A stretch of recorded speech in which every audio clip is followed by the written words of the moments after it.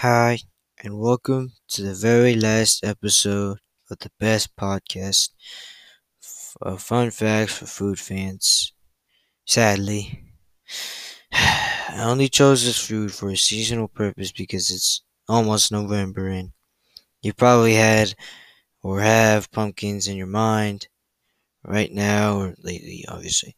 Um, Also, it's it's related to pumpkins, like pumpkin pies, from pumpkins, and it's like fall right now, and it's almost Halloween, and it's related to pumpkins.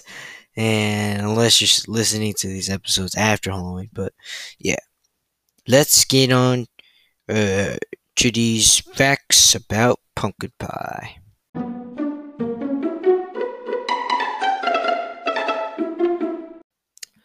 The name pumpkin originated from the Greek word for large melon, since it does look like a large orange melon. Pepin, or Pepin, however you pronounce it. The French changed Pepin or Pepin to pon, pom, m, and then n. The English turned it Pumpian or Pompian. Early American settlers of the Plymouth colony in southern New England, 1620 to 1692, may have had pumpkin pies or sorts without crust. They stewed pumpkins or filled a hollowed out pumpkin shell with milk, honey, and spices, and baked it into hot ashes. Northeastern Native American tribes grew squash and pumpkins. The Native Americans brought pumpkins as gifts to the first settlers, I can't talk, and taught them many uses for the pumpkin. Man, this is turning into like a history class on Thanksgiving stuff. Alright, this led to serving pumpkin pie at the first Thanksgiving in America about 50 years later. François Pierre Laverin was a famous French chef and author of one of the most important French cookbooks of the 17th century, and the name was Le Vrai Cuisinier François. This is all like this is a French word, but it actually means the true French cook.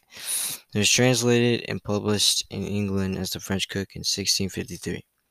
This cookbook contained a recipe of, see, so it's like tourte is how you say it in French, tourte of pumpkin, which means pie. Tourte means pie, and that featured a pastry shell. I'm not gonna say the word again, so I'm just gonna say pie of pumpkin. Boil it with good milk, pass it through a straining pan very thick, and mix it with sugar, butter, a little salt, and if you will, a few stamped almonds. Let all be very thin. Put it in your sheet of paste. Oh yeah, I forgot to tell. Yes, I'm telling you how to cook it. Well, I'm not telling you. The book is stating how to cook it. So yeah. After it is baked, sprinkle it with sugar and serve. By the 1670s, recipes from pumpkin pie began to appear in English cookbooks. The pumpkin pie recipes started to sound more familiar, including spices such as cinnamon, nutmeg, and cloves. cloves. Often the recipes added apples, raisins, or currants to the filling. It was not until 1796 that a truly American cookbook called American Cookery by an American orphan by Amelia Simmons was published. It was the first American cookbook written and published here, and the first with recipes for food native to America. Simmons pumpkin puddings were baked in a crust similar to the present day pumpkins now. Alright, so a couple of, what should I say? Some other fun facts of pumpkin pies was that the largest pumpkin pie was made on September 25th, 2010 in New Bremen, Ohio at the New Bremen Pumpkin Fest. Makes sense, because it's a pumpkin. Alright, the pie consisted of 1,212 pounds of canned pumpkin, 109 gallons of evaporated milk, 2,700 eggs, 7 pounds of salt, 14.5 pounds of cinnamon, and 525 pounds of sugar. The final pie weighed to 3,699 pounds and measured 20 feet in diameter. That's quite a feat of pumpkin pie baking. And did you know that 50 million pumpkin pies are baked every year? That is just crazy. Okay, according to the American Pie Council, 1 out of 5 Americans have eaten an entire pumpkin pie by themselves. Illinois, by the way, is where the most pumpkins are produced. And some more fun facts on pumpkin pies is that pumpkin pies are often made from canned pumpkin or packaged pumpkin pie filling, spices included. This is a seasonal product available in bakeries and grocery stores, although it is possible to find year-round. This might make some sense, but pumpkins are grown like literally around the whole entire world except Antarctica, obviously, because it's just not possible.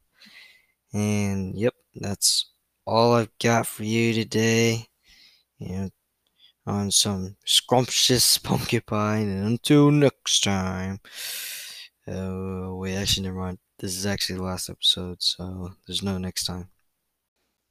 Well, that's the end of these episodes for the Fun Facts for Food Fans podcast. So here's the last food pun of the podcast on pumpkin pie. Alright, it's kind of not that good and creative, but let's give them pumpkin to talk about. Yep, instead of pumpkin, instead of something, I said pumpkin. So yeah, that was fun. Alright, see ya.